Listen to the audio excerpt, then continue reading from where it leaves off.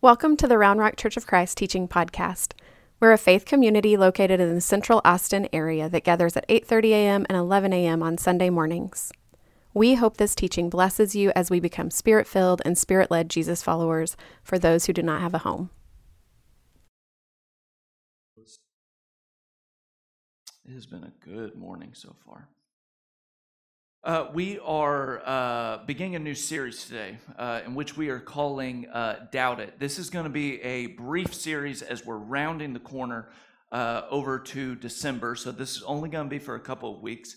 The last series was 10 weeks. So I feel like I've used up all the chips to do long series. So I'll do a short series from here. This series called Doubt It is for anyone who has found themselves in a place where maybe you have had doubts about your beliefs in God. This series is for anyone who may resonate with the sentiment that is floating around right now of deconstructing your faith. We'll not talk about that word today, but I will get to it in this series. And also, this series is for anyone who finds themselves just discouraged about the Christian faith, or maybe you've had a lack of engagement in your faith. This series is a tool to be helpful to speak to some of those wrestlings. And if no one has kind of told you this before, every single week when people gather in this room, we all have things that we question or we are thinking through. So if you're sitting here this morning and you're thinking, I don't know what I think about God, you're not the only one that is in this room. And we want to let you know that if you consider this your church home, it is okay to ask those questions. Now, in starting a series like this, I also want to recognize there are some realities, and particularly some realities just kind of in the revival of our church right now, that you may not resonate with some of this series. You may not describe your faith as a faith right now that you feel like you're rethinking things or you're discouraged about it. And what I want to just say to those of us in the room is to maybe think about engaging this series the way that I engaged people when I went to Abilene for the first time. So maybe an imagery would be helpful here. When I moved to Abilene for the first time to have a new home there, young Zane, younger than younger Zane you see right now, was socially awkward, okay? I just did not know how to relate and talk to people and know what to do with my hands, and sometimes I still don't.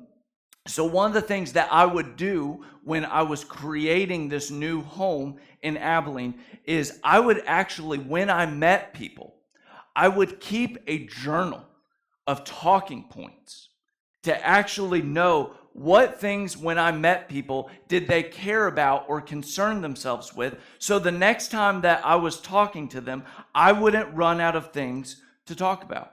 And every single morning before I went out, I would actually check this journal and I would remind myself, okay, if I run into so-and-so, I know I can talk about this or talk about this or talk about this. And this was helpful. But then I needed to step up my game even further, because it was in Abilene, Texas, where I laid eyes on the love of my life, who is currently today my spouse. And the first time I met her, we were head over heels for one another. Now, there were a couple obstacles socially in the way. One, she didn't know I existed. And two, she was dating someone else at the other time. But those were small setbacks. So what I would do is every time before I met up with her or I got to talk to her, I would take notes and I would remind myself, these are the things she loves to talk about. And then when we would go on dates, I would actually screenshot on my phone the different talking points to actually remember what things is she concerned about and what does she care about. And years later, I actually reflected and I let her know, like, this was one of my techniques. And she said, oh, I said, isn't that romantic? And she goes, no, it's not. She goes, it felt like you were always checking your phone, like you were running out of time. Sometimes I would go to the bathroom just to check talking points, and she was like, does he have a bladder issue? The reason why I would do that is an act of love, though. That I want to know what she's concerned about and what she cares about. Maybe take this series as a screenshot of the cares and concerns for those who currently right now are wrestling through questions with faith. For those who may label themselves as they are deconstructing the Christian faith right now. For those who are wrestling, let this series be an act of love, a way of overhearing what are some of the questions and wrestlings that people who aren't a part of this home are working through right now. Because if we're aware of the concerns and the cares, and we know how to dialogue with people, we may just have a window to actually express how we care about Jesus, and we're concerned about what Jesus is concerned with. And as a matter of fact, we've said as a church, part of our journey that we've talked about is we want to be a spirit-filled and spirit-led church for those who do not have a home. Therefore, we need to know what are some of the things people are wrestling through and talking through that aren't here right now. There are a lot of people who are leaving the Christian home. The church as a whole is actually flourishing and doing really great, and we do not need to ignore that. But here in the West, over in America, we're not doing so hot. Stats have actually said that young people, this is people from the ages all the way from 12 all the way to 35, that 64% of young people are leaving and deconverting from the Christian faith in some form or another. The world right now is on fire in some ways. Of people are disappointed and they're disillusioned with faith. And there's plenty of things to get captured by that. There's leadership scandals that are happening, people that are reinforcing politics over their faith. There's conversations on race and about gender that upset people. There's people making prophecies that aren't actually coming true. There's plenty of Christians that have judgmentalism towards the world. There's attacking of each other. There's constant division that's happening in the church. And many people are walking away from the faith. That when they see those things, they start to wonder, does God even exist anymore? Or is this all just a human construct? What do you do when you start wondering, does God even exist? Maybe in one of the lines from Julian Barnes of her famous quote, she says, I don't believe in God anymore, but I sure do miss him.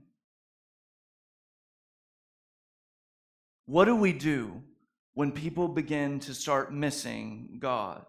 When God seems like God may not exist anymore? And how are we to be thoughtful conversation partners with people who maybe think, I don't know, I doubt it? Paul, who was one of the most thoughtful Jesus followers, who arguably could be one of the most legendary people who followed Jesus and shared about Jesus, was thoughtful in how he talked about God and faith and what Jesus Christ has revealed about God. And there's a moment that I want to turn us to in the scriptures this morning that maybe can provide us some guardrails, maybe a roadmap a little bit. If you have a Bible with you this morning, I encourage you to turn to Acts 17. Acts 17 is the place to go. We were in Acts for 10 weeks and I just couldn't get away from it, so we're going to do one more week in it. In Acts 17, you have Paul, who has had this encounter with Jesus Christ, the resurrected one. And he is going and he is sharing the good news. And in Acts 17 in particular, Paul goes to Athens. And he isn't just in Athens, but he actually is dialoguing with a lot of intellectual, very smart, very well-read people. It would have been a space where any and every belief and idea about God would be thrown and tossed around, reasoned, thought through, and talked through. And Luke actually tells us, who's the writer of Acts, that Paul, when he's going around, before he actually dialogues, he actually says while Paul was waiting for some of the disciples in Athens, he was deeply distressed to see that the city was full of idols. And then verse 22, we find what Paul actually does when he's deeply distressed about what people are thinking or saying about God. In verse 22, then Paul stood in front of the Areopagus and he said, Athenians, I see how extremely religious you are in every way. For as I went through the city and looked carefully at your objects of worship, I found among them an altar with an inscription to an unknown God. And what therefore you worship is unknown. This is who I'm about to proclaim to you. Now, one of the first things I want to stop and just notice here, maybe one of the first signs to the roadmap of conversations in the midst of people having doubts about faith and about God, is that there is not a dismissal nor a disengagement by Paul.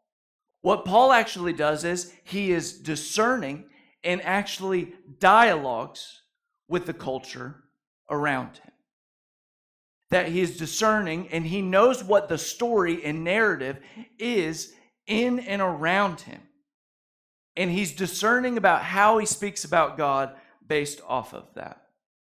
Sometimes I like to think when we think about culture, which as soon as you say that word, people have 1,000 different thoughts that come to their mind.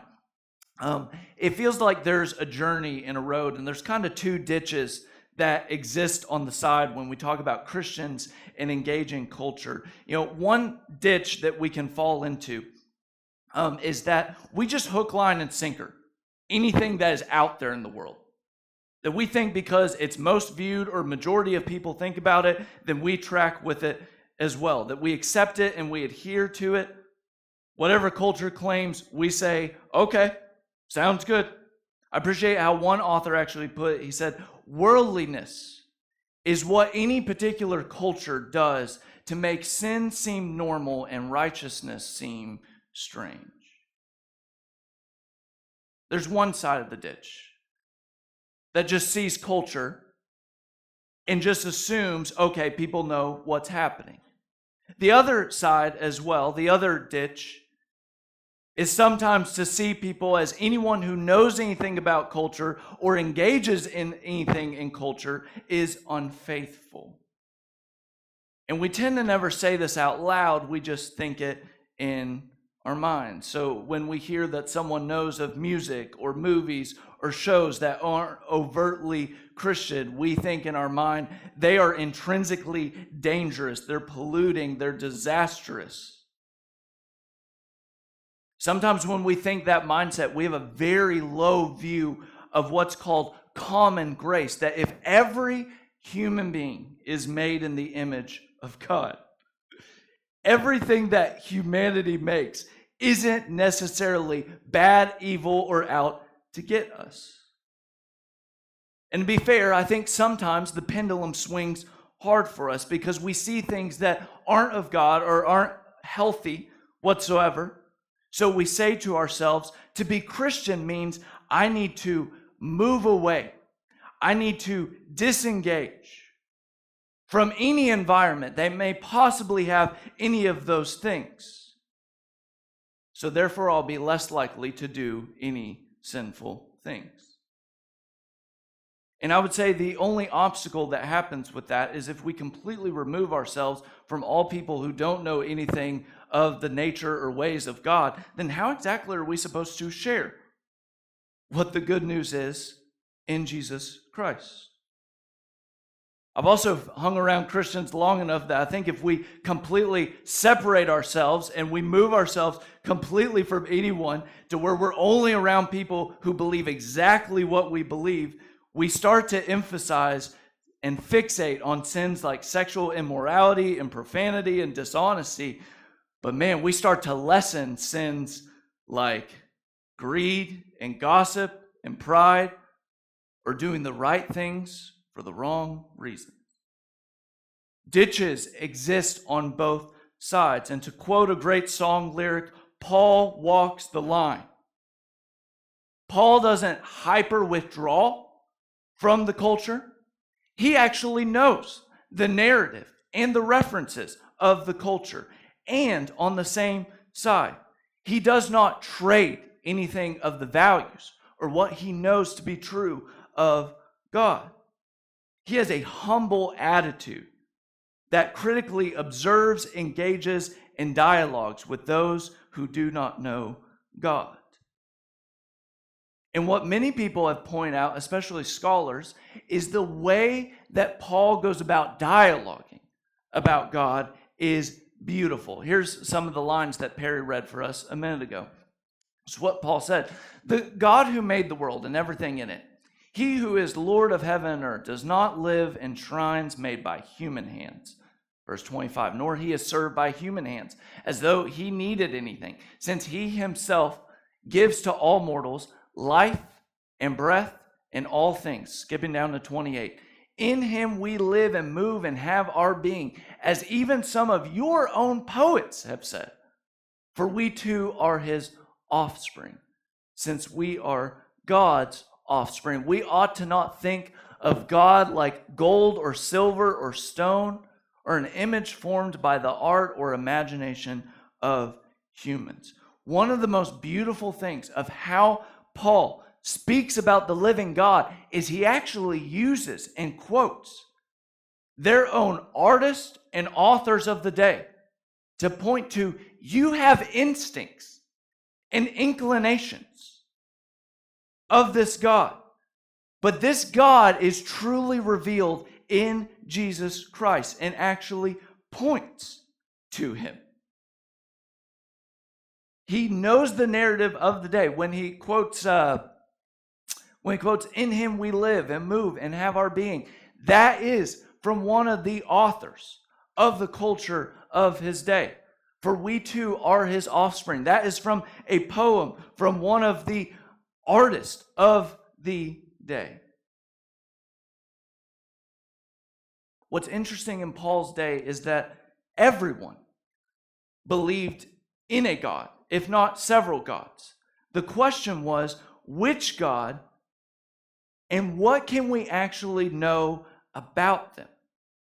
How close is this God and how does this God care? What's interesting is we're actually in a cultural moment where the flip is true. In our day and age, it's the opposite. People perceive that they know who God is and they want none of it. That they already think that they know about God. And that maybe they can be a better God than themselves. That there's instincts and implications even for today. And I want to just give us kind of four that I want us to be mindful of when we're thinking about in our minds, what are some of the implications and instincts that point to God's existence and God's design that's happening in the world? Now, I'm going to lean heavily on some people who are way smarter than me. And there's several people who have dedicated their lives to thinking about how Christians thoughtfully think about the world and what implications exist if we're thinking and having mindsets that God doesn't exist or God isn't active in the world. Thinkers would say that there's kind of four mindsets. There's contingency, relativity, transience, and autonomy. And I'm going to walk through each of these, but I'm also going to give them maybe some more accessible wordings. Because last time I checked, I didn't use any of those four words in any of my conversations that I had with people this week. Four mindsets. The first one is this, for contingency. one of the mindsets of an illusion to God not existing is what I'm going to just call the accidental mindset. That people walk around in the world thinking that the whole world's existence is a complete accident. In essence, our world exists with no rhyme or no reason. We're set within a universe where there is no there's no God or ultimate order of things other than trackable patterns that we know in science. It's a blind mystery to why this all exists.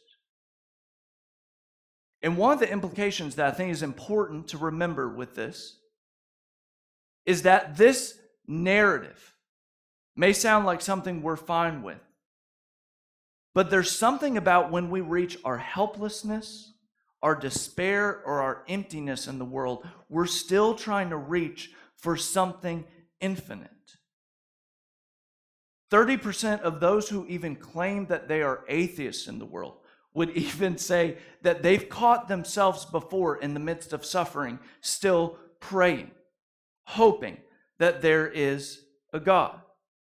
In the midst of the pandemic, over 50% of Americans who weren't even sure what they thought about God still prayed to God, asking for God to end the pandemic. The accidental mindset, although feels accurate when life is going fine, when life goes off the rails, it still makes us reach for, is this all an accident? And how do we cope with our helplessness that we have in the world? The accidental mindset still does not answer the question of why is there something instead of nothing in the world? And even if there's no reason to our existence, how do we explain those moments where we feel deep joy about our existence? The moments where you just, you taste something great, you smell something great. Those moments in life where you're like, gosh, it's great to be alive. How do we explain those? That's one mindset to be thinking of. The second is relativity. I'm going to call this the ever-changing mindset. In other words, there are no oughts. There are no absolutes in the world. Experience is the driving force of history. There is no one who is underived, unchanging, or self-sufficient in which we reflect or we reject. And the difficulty of the ever-changing mindset is it first begins with the realization that you are not like your dog. If you have a household pet, I would imagine that their days and meaning and existence in the world ebbs and flows based off of having a full stomach and having enough sleep, which some days that sounds really great just in and of itself. But have you noticed that you wrestle for meaning in life? That you're not just satisfied with a full stomach or a great night's sleep. That we're always wrestling in every chapter of our life to find meaning in our lives. And even those who may go far enough to say, the world is just meaningless. You kind of make up your own meaning. Isn't it interesting that we still reach for patterns of behavior, that we still reach for an end goal in our life? That we still set up normative belief systems, whether it be political or moral or educational, that actually give meaning to our lives. What's behind the need for meaning? The third mindset, I'm going to call this mindset the temporary mindset. This is the mindset that says nothing lasts beyond birth and death. It all happens in this small amount of time. To quote a great philosophical movie, if you've ever seen Frozen 2, there is this scene where Olaf, who's this talking snowman, literally says to Anna, I've thought and I've pondered a lot about life. And do you ever just worry about the notion that nothing is permanent? That's Disney even reflecting us, the wrestling of the temporary nature of the world. Things like eternity are just a pipeline or wishful thinking. But many people have pointed to us that even if we want to believe that this is true, we still have instincts and desires for there to be something beyond life. One example is that we're people who are always trying to be remembered for things. We're always trying to set a world record or become famous or write a book. It's one of the reasons we have children, is that we want our legacy to live beyond ourselves. In the same sober breath, we also wrestle with denying death. Other people die of accidents and cancer and disease, but often we don't let our minds go to the reality of death. Sometimes we never accept that our lives are as good as they will get. We always think there is some sort of progress or hope that's there. You even look at narratives of people's lives that even in the midst of deep suffering, humans have a deep capacity and longing for something greater in the world. And we could walk away from God, or we could recognize that there is a God who gives us our life and our very breath, who's given us all things, who has set an order to the world that asks us to actually participate in this world. I love how one thinker, Landon Gilly, actually says it. He says, what's natural to us is not atheism, but idolatry. What's natural to us is not atheism, but idolatry. So if you start to think about walking away from God, usually we immediately walk towards something else becoming like God. 2 examples. One would simply be, think about the workout culture that exists right now in our society. People may leave church.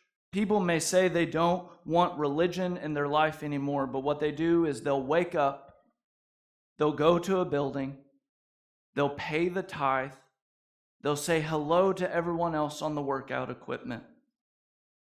They will begin atoning for that second donut that they felt like they should have never eaten. They will throw around sledgehammers and move tires as a way of justification for their lives, all to worship the image of healthiness. And I'm not saying that there's anything wrong with working out. You should definitely work out at whatever capacity that you have the ability to do.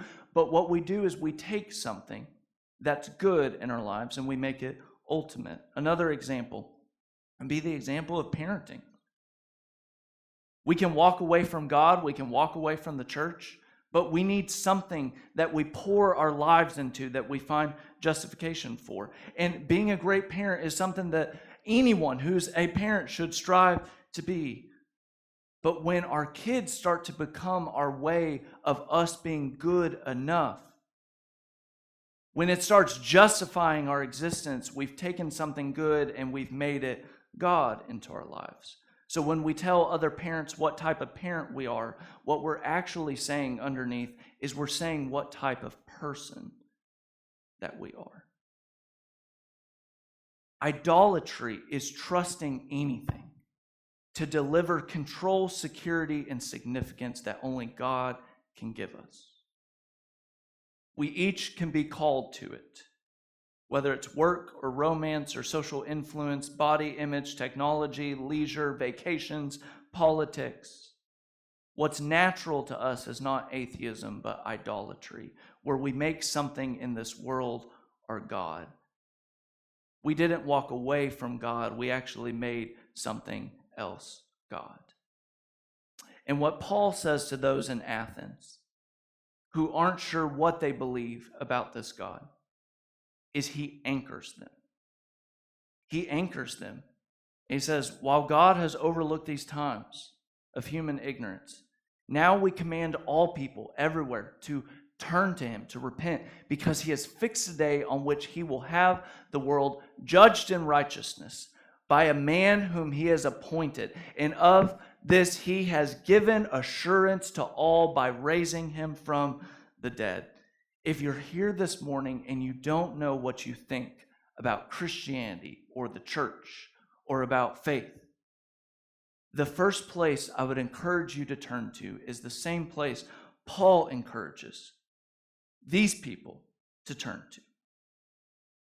And that is Jesus Christ, who stepped into history, who said, "This is the visible image of the invisible God, who gives you your very breath and all things that you have in your life, and you long for him more than you even know."